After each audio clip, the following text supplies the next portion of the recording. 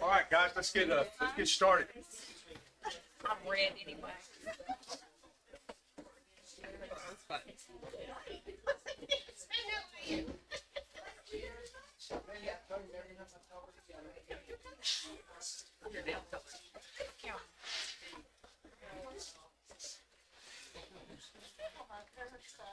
All right, one more time.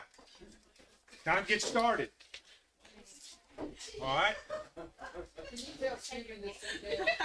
I give up, man. You're gonna have to call her by name. Nancy, get in trouble. If you're watching online and have just joined us, we are grateful that we know we've had some of our members that are shut in and they're watching, and we thank you, we bless you, and hope you're doing well. If you tuned in for the first time, my name is Dan Spaeth. I'm one of the elders here, and this is Central Church of Christ in Victoria, Texas. And we're overjoyed that you have chosen to watch us.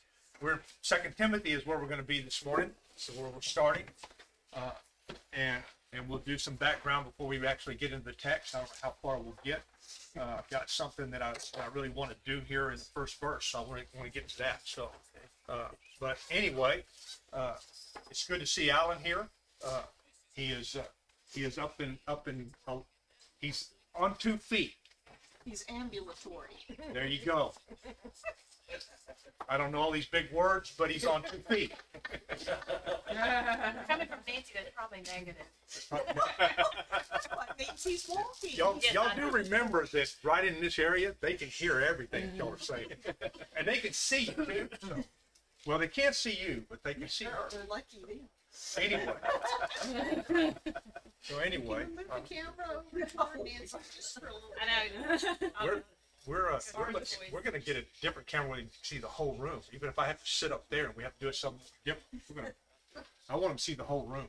So, it's hard to watch it online and only see 4 or 5 people and not realize that there may be 40 or 50 people in this room. So, and it's difficult with the microphones we have to pick up everything that's in here. So that's why I'm constantly repeating everything. So, but anyway, if you're part of my small group in the evening, we are not meeting tonight. Don't forget. Okay, we don't have small group on 4th Sunday because I probably won't get home till 3 o'clock today because of our meeting we're going to have this afternoon. So it will be. I've looked at the agenda. We'll be lucky we get out here in 2 hours. Paul said, "I'll be 2 hours." Yeah. He's an optimist. Who's going to keep Jim away? Hey, I'll sit next to him and keep him away. Okay? So, anyway, let's pray and we'll get started. Okay? Father in heaven, we thank you so much for the opportunity we have to be here. We thank you for this day, that we can gather together as a family and to honor and glorify and worship you and fellowship together. It truly is a special day for us as Christians. We're thankful to see Alan here, and we pray for a prayer of thanksgiving for him and pray that you bless everything that's going on in his life. We pray as well for Roberta, who's still in the hospital, can't be with us, and is struggling with her health. We pray for her as well. Father, be with her family as well. Father, help us as we study this morning. Help us to learn. Help us to grow. Help us, Father, not to be afraid to apply these things to our lives, and help us to really pay attention to the things that you'll tell us as we study the text. Know that you have our best interests at heart, Father. We thank you for that. Bless us as we study this, as we start this new letter, and as we study it in great detail, Father. We pray that you help us to learn the things that we need to learn. And it's in Jesus' name we pray. Amen. Okay, this is the second letter. Okay. This is probably, as near as we can tell, it is the last letter Paul will write. He will not write another letter. This letter is written between 66 and 67 A.D., and that is pretty close to the end of his life. You will see through this letter, and I'll bring it up as we get there, you're going to see some things that he says, and we're going to look at a couple of them here in just a minute.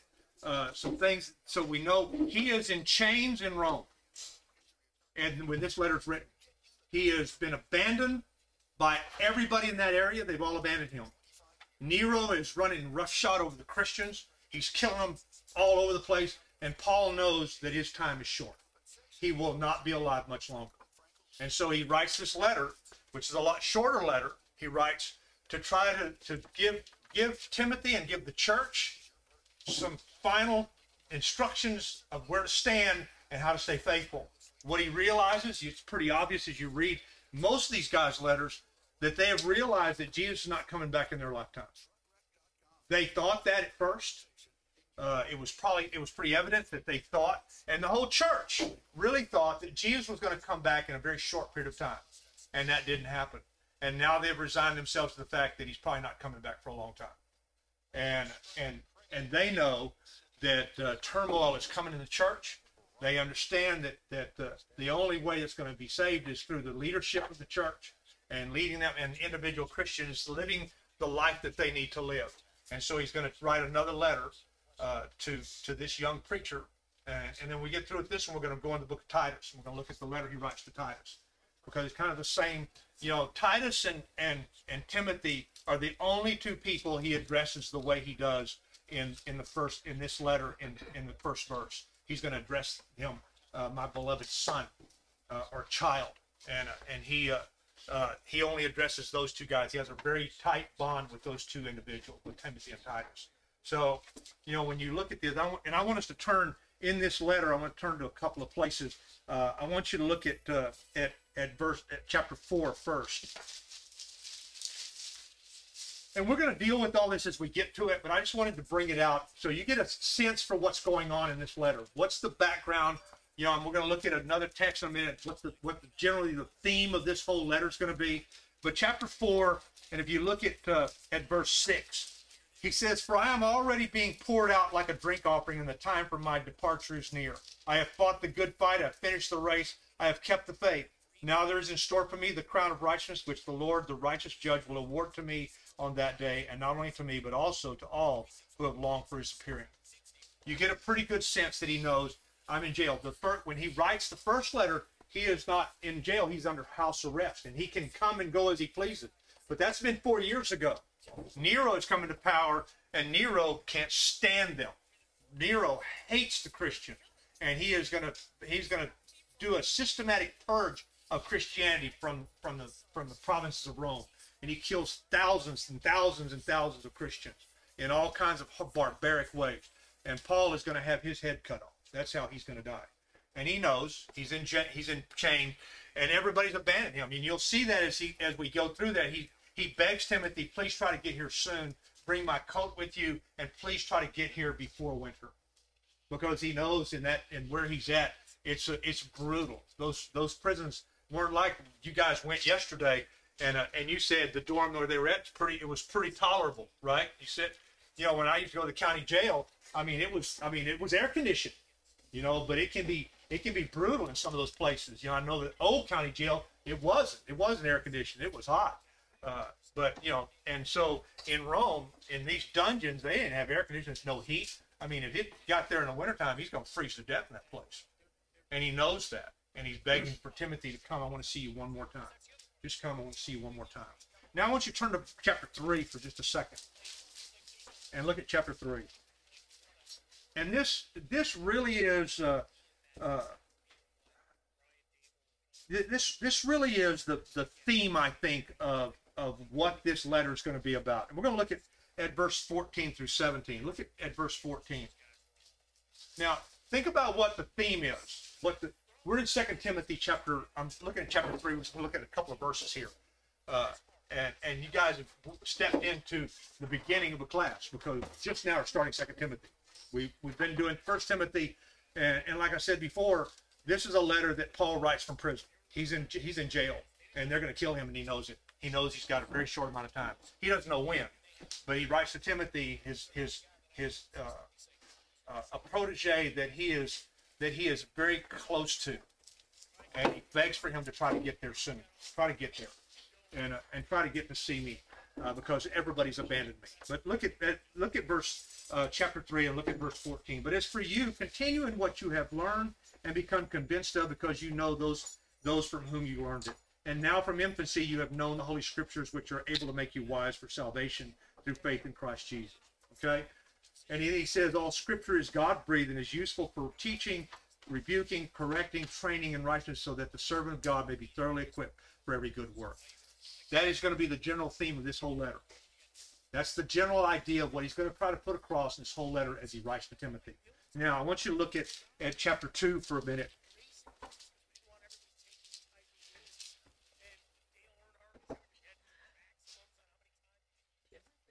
Chapter 2. And he's gonna warn Timothy, and I believe us in the church, early church, if you present the gospel and you present it in the right way, you're going to suffer. Okay? And we're going to deal with suffering in this letter. Maybe next week we'll get there, but maybe not. But we're going to get there at some point where the suffering that Paul's enduring and the suffering that he warns Timothy is coming, and the suffering that he's warning that we as the church are going to endure, and it will come. I've said before, when we get doing the things we're supposed to do, Satan is not going to be happy. And he's going to come after us. He's already doing that. He's already coming after some of our families. He's also coming after some of our membership. And he's doing some things, and I think because he's really scared of what we're doing. Because we're reaching out in the community all over the world. We're reaching out all over the place. And that scares him, because what we're doing is we're taking the truth everywhere. And so he's afraid of that, and you're going to suffer because of it. And we'll talk about that. Why does God allow that? What is all the things that are going on why that happens? But we'll talk about that as we get there. And he says in this I want to read this here in verse 3 of chapter 2. Join me in suffering like a good soldier of Christ Jesus. No one serving as a soldier gets entangled in civilian affairs, but rather tries to please his commanding officer. Similarly, anyone who competes with that, and he goes on. But he says, you join me in the suffering that's coming. When you present the gospel, when you present the truth of the gospel, when you present the truth that Jesus came to die and give us life, and that only living through him can we have life, Satan is going to come after you. Satan's going to come after us. And that's what happens. And so, and then I want you one more. Look at chapter 3 and verse 10.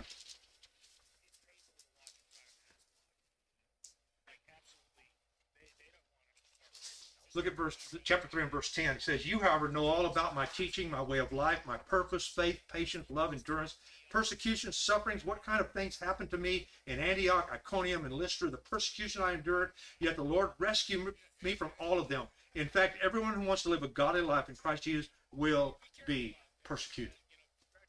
If you're going to live a godly life in Christ, you're going to be persecuted. Maybe by your family, maybe by your employees, maybe by employers. You're going to be persecuted. If you're living a godly life, somebody's going to step in the middle of your world. That's just the way it works. And if you're not getting persecuted, then you have to turn around, look in the mirror, and ask yourself, is my life really a godly life? And if it's not, then you have to fix that.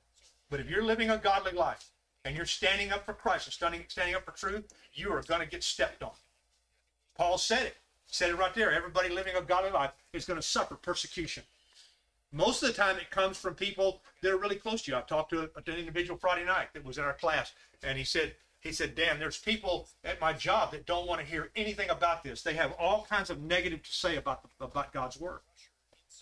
And I said, join the club. Join a club. This is what happens. And I said, the only thing that can happen is you have to learn how to live it the best you know how, because that'll be the greatest testimony to the truth that you can do. Not about what you say, it's about what you do. It's how you live your life. So live it no matter what they say. No matter how, and it was hurtful to him because he's so passionate. He's the baby Christian. He's so passionate right now about wanting to teach the truth, and nobody wants to listen. And they have all these ridiculous arguments to cover over so they don't have to listen to the truth of the word. Well, we don't really have an accurate rendition of God's word. It's really not accurate enough, so I'm just not going to listen to what we have. Garbage. It's all garbage. That thing's garbage. It contradicts itself everywhere. You go over here and it contradicts itself. But all that shows is how ignorant that person is, because they just don't know the truth. They don't know how to connect the dots. When you learn how to connect the dots, it takes all the contradiction away. It looks contradictory sometimes until you learn how to connect the dots. Until you learn how to connect it from that point A to point B to get to C and get to D.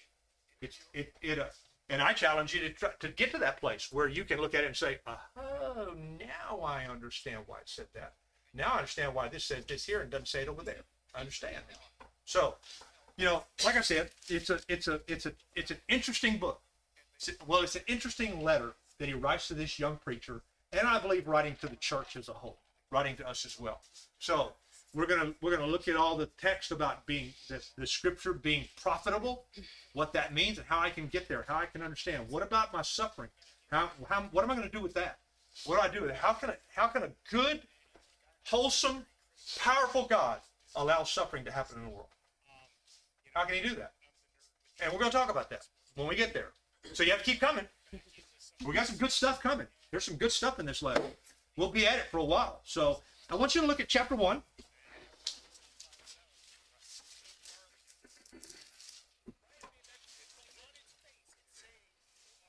And I'm going to read the first 2 verses, and then we're going to talk about these verses. Whether we get through them or not, I don't know. We'll try. We'll see. But we're going to read the first 2 verses. All right. He says, Paul, an apostle of Christ Jesus, by the will of God, in keeping with the promise of life that is in Christ Jesus, to Timothy, my dear son, grace, mercy, and peace from God the Father and Christ Jesus our Lord. Okay? So you know who wrote it? You know who wrote it? Paul wrote it. Says the first verse. He said, Paul, an apostle of Christ Jesus. He when I know this is probably showing my age. People in my generation wrote letters, right? Some of you are going like this. Yep, you remember that. Some of you are going, I don't know what that is. All right, what's with that? We write on a screen and punch an arrow and it shoots it to them and they're done. Okay, but some of us wrote letters. And how would you open that letter? Dear so and so, Hey, it's me again, or some greeting in the first paragraph. Would that not how you would do a letter? Those of you who are nodding your head, you wrote letters before. You'd say, you would say, hey, this is so and so. I mean, it's good that I'm glad to finally get back to you. I'm sorry it's been so long, but hope everything's going well with you. Same thing you'd write in a text or an email. We just wrote it hard copy and sent it in the mail. We didn't have problems back then with things getting mysteriously lost in the mail. Put 14 stamps on it, and they send it back. Said not enough postage on it. We didn't have that. Well, we didn't have that problem. You put it in the mailbox, and what you figured is 2 or 3 days, it's going to end up in another mailbox with the person that you sent it to. Right? That's what we have. So people don't write letters anymore. But here is a letter. Okay, not an email, not a text. It's a letter. Personal letter to a young man who he calls my beloved son. Like I said, he only says this to 2 people, as Timothy and Titus. Okay? So these guys are very special to him. And there's something here that I don't want you to miss, okay? Because I think this is the essence of the gospel, and we're going to deal with it because I've got some scriptures I want to deal with here, okay? And he says, Paul, an apostle of Christ Jesus, by the will of God, in keeping with the promises of life that are in Christ Jesus, to Timothy, my dear son, grace, mercy, and peace from God the Father and Christ Jesus our Lord. Did you see it? You see anything there? That you could take this verse and teach somebody the gospel. He said, an apostle of Christ Jesus by the will of God. All right, we know that part. We know that Jesus appeared to him on the road to Damascus in Acts chapter 9, and again he relates the story in Acts 22. We know that, and Paul is a bounty hunter and a murderer, so he is, and Jesus appears to him, and his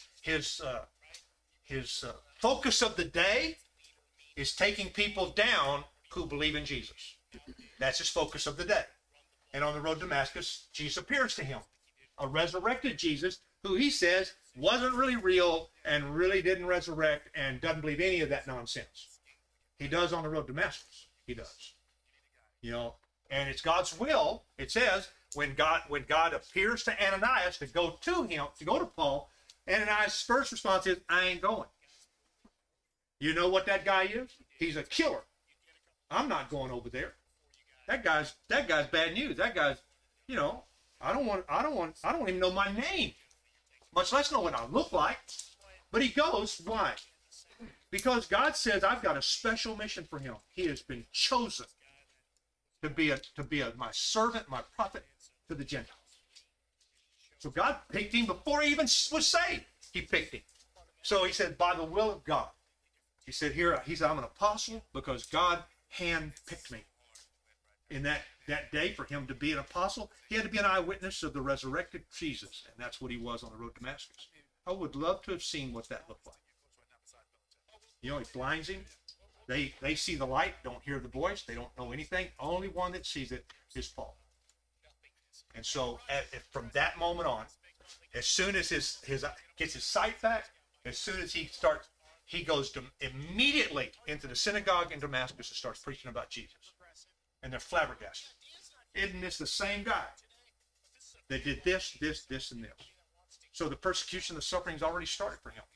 How passionate you think he was to relate to them a vision of what he's seen, what he's just saw on that road to Damascus. How passionate would he, hey, I see an angel. Guess what I'm going to do first thing I come to play? I'm going to tell you. You may not believe me. No, you probably won't believe me.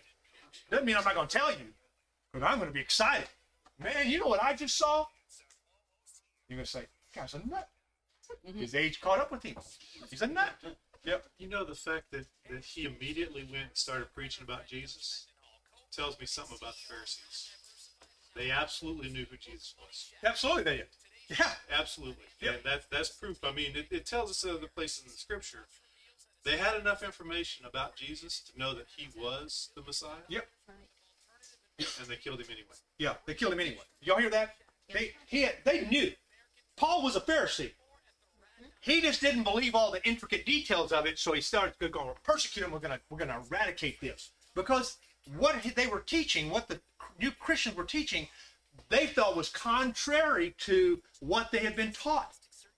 But if you understand how all of that plays out, you understand it wasn't contrary at all. It was the fulfillment of what had been taught. Jesus was the visual aid to the Old Testament. Everything in the Old Testament is coming true through Jesus. And they just didn't want to buy it because it was going to upset their apple cart. All right? It was going to upset everything that they were about.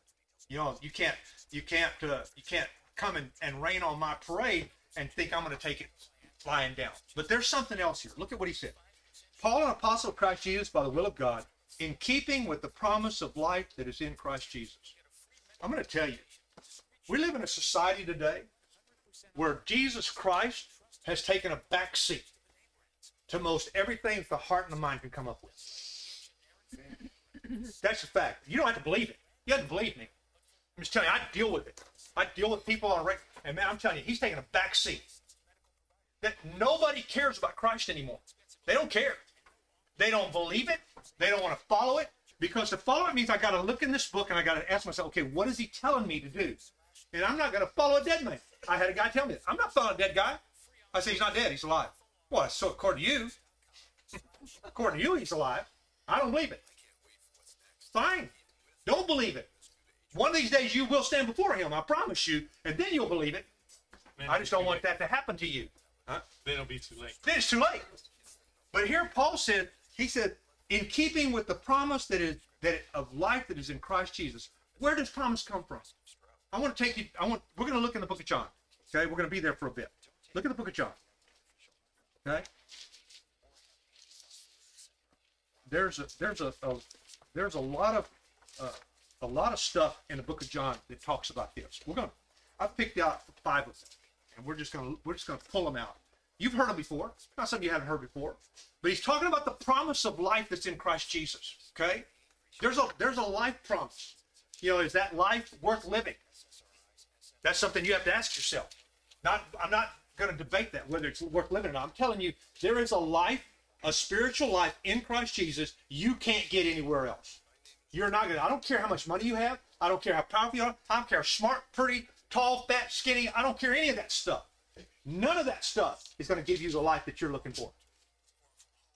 How many people do you know that have decided not to have a spiritual walk with God? And they've tried to come at it from a different perspective. Well, I'm really trying to be a really good person. How's that working for you? How's that work? I'm following my heart. You know, my heart says that it's okay for me to be at the lake next Sunday instead of going to church because I'm going to be with my family. And my family needs some time alone and I need to be with my family. So I'm going to be with my family at the lake next week. Well, I don't believe that book, really. Marcus and I don't believe that book. I don't believe that book is really true. So anything it says in there about life, where are they going to have to come up with life? I'll buy another boat. That'll help. I'll trade my car in and get a better car. I'll get a faster car. I'll get a prettier car. Get a more expensive car. That's what I'll do. I'll get my nails done and my hair done. I'll feel really good then. And I'll feel good about myself when I look in the mirror. Guess what's going to happen? The mirror's going to stay the same you aren't. Right?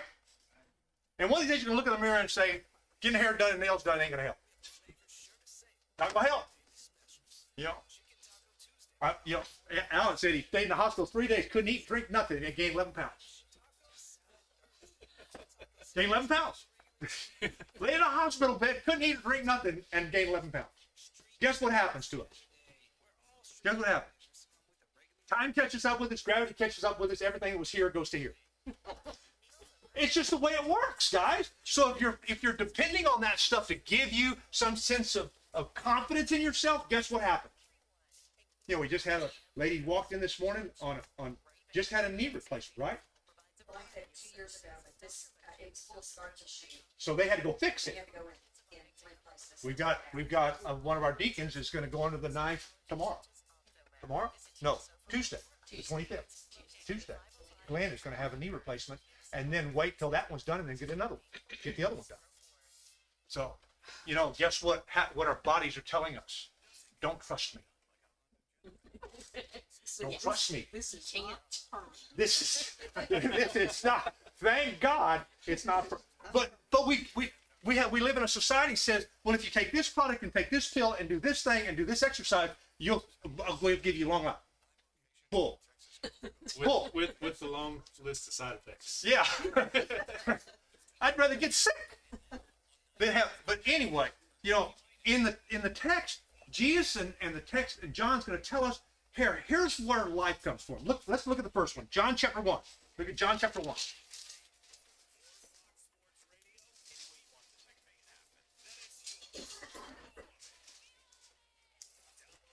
Verse 4. John chapter 1, verse 4. In him was life. Okay? Is that you want me to explain this? In him was life. Only in him is life. You can't have life anyplace else. You can't go to church enough. You can't give enough money. You can't do any of that stuff. None of that's only in Christ is life. That's what Paul. I'm gonna go back over here just a second. Let me get back over there. He said, in keeping with the promise of life that is in Christ Jesus. Jesus says, in him, the text says, in him was life. In that text, it's talking about Jesus. We don't know that until you get to verse 14.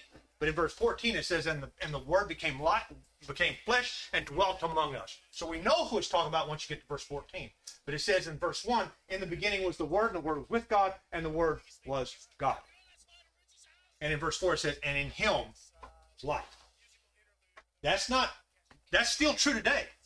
You want to stand before God one day and say, well done, or say, man, I don't know you. Get away from me. The only way that happens is in him. Okay? Now, let's look at another one. John chapter 11. No, John chapter 6. John chapter 6. John chapter 6.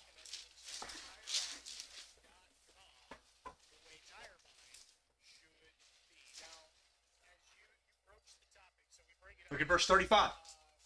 John chapter 6, verse 35. Then Jesus declared, all right, who's talking here? Jesus is. Jesus said. Over there, that was talking about him. This is him talking.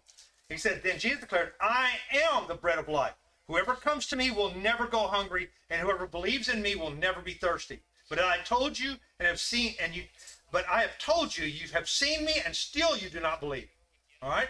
In this text, He's going to talk about them having to eat his body and drink his blood, is what he's talking about. It's a spiritual thing, not a physical. And the people say, this is too hard, and they turn around and they walk away from him in this chapter. And he goes to Peter and the apostles and said, what about you? You going to go too? You going to go too? And Peter looks at him and says, where are we going to go? Where are we going to go? You have the words of life. Peter knew. Did Peter fall? Yes. In the garden, did Peter fall? Yes. Did Peter have issues? Yes. Would Peter have been annihilated apart from grace? Yes. He was an obstinate, arrogant, egotistical, all of those. That's who he was. I can relate sometimes to him. Thank God he saved him, because that means he's going to save me too then. But here, Peter here he said, I am the bread of life. Over there was the word said he was the bread of life, as he was life. Here, Jesus says, I am the bread of life. What is, Paul says, in keeping with the promise of life that is in Christ Jesus. Only in Christ. Now, let's look at another one. Chapter 11. Chapter 11.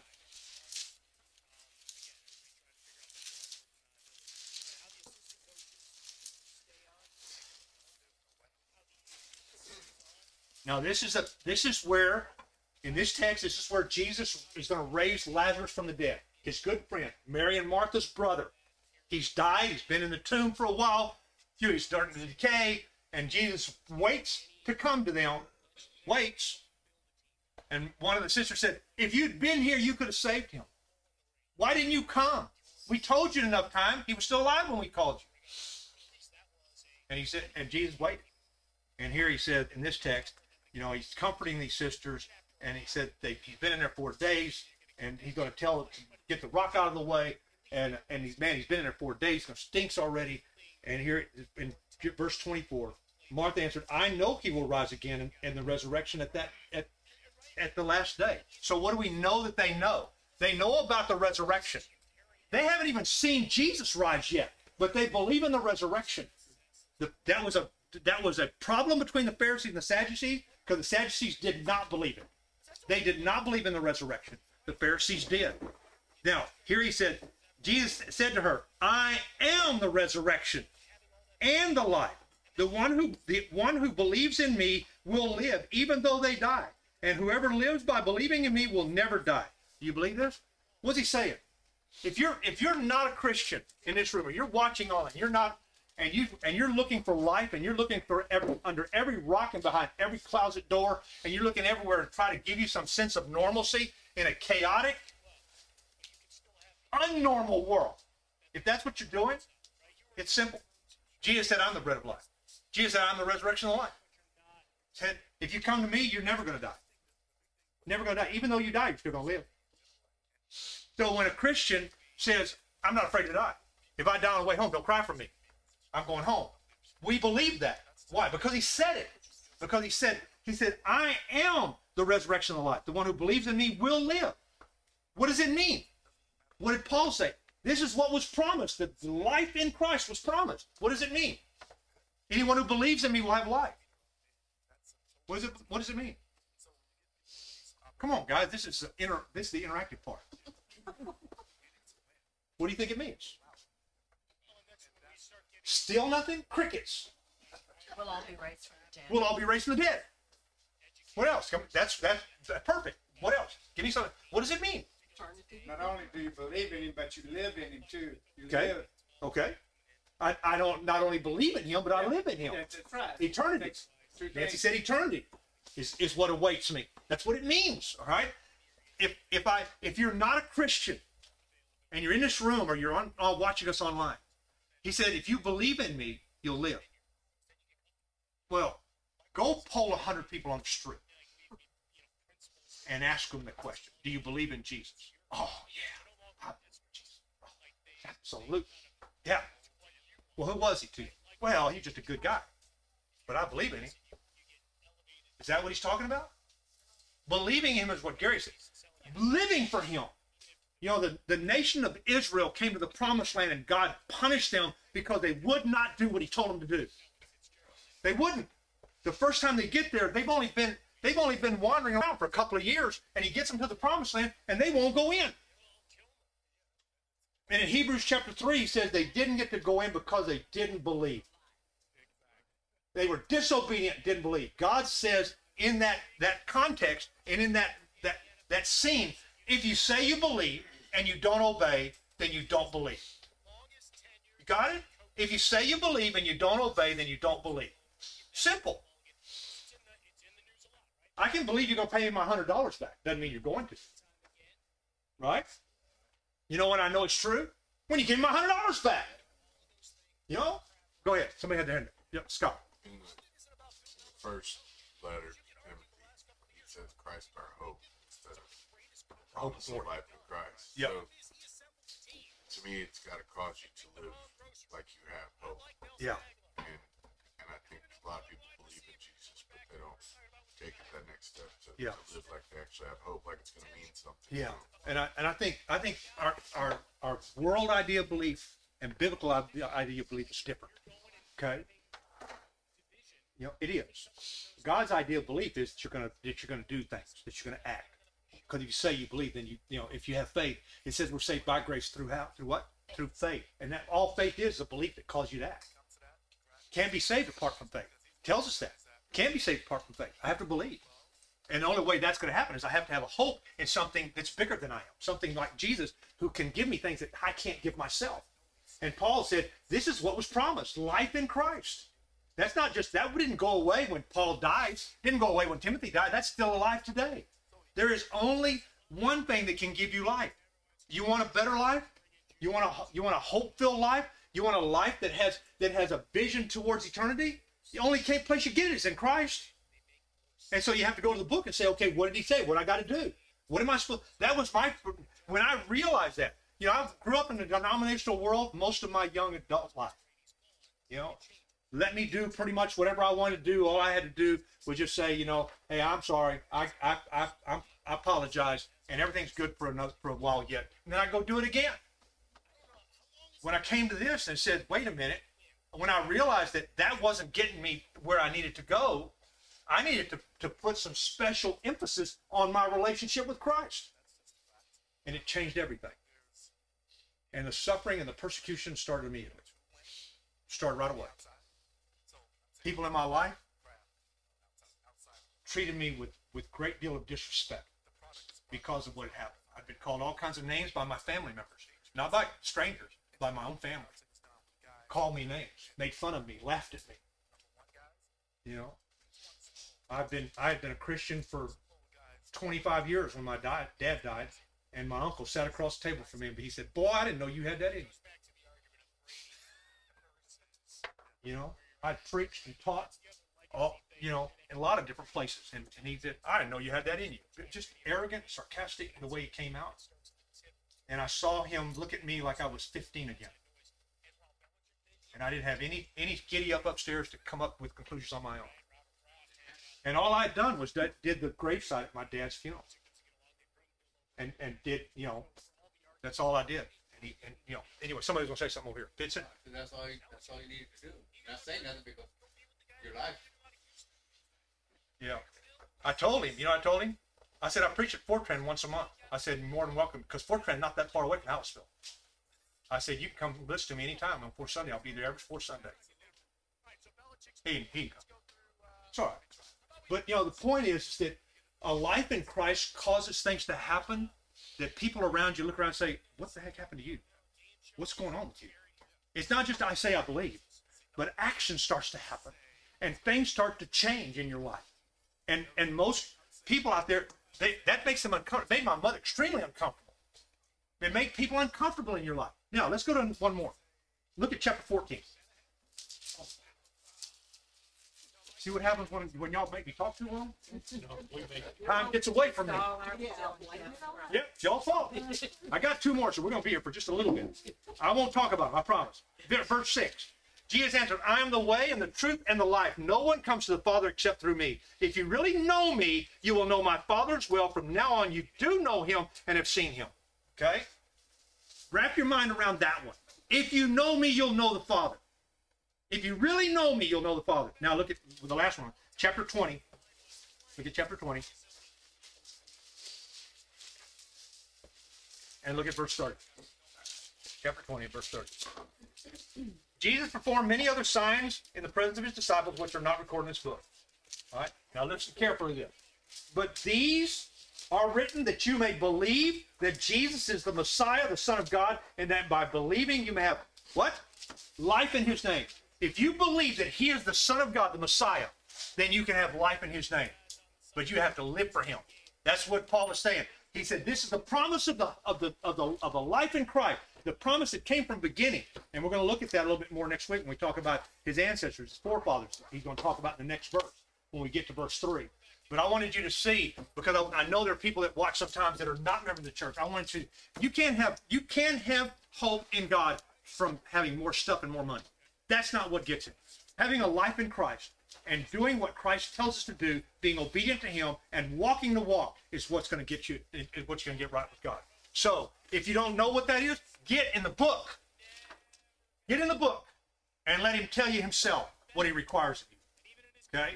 Because I'm not going to be able to do that for you. You're not going to listen to me. Listen to him. All right? We'll see you next week.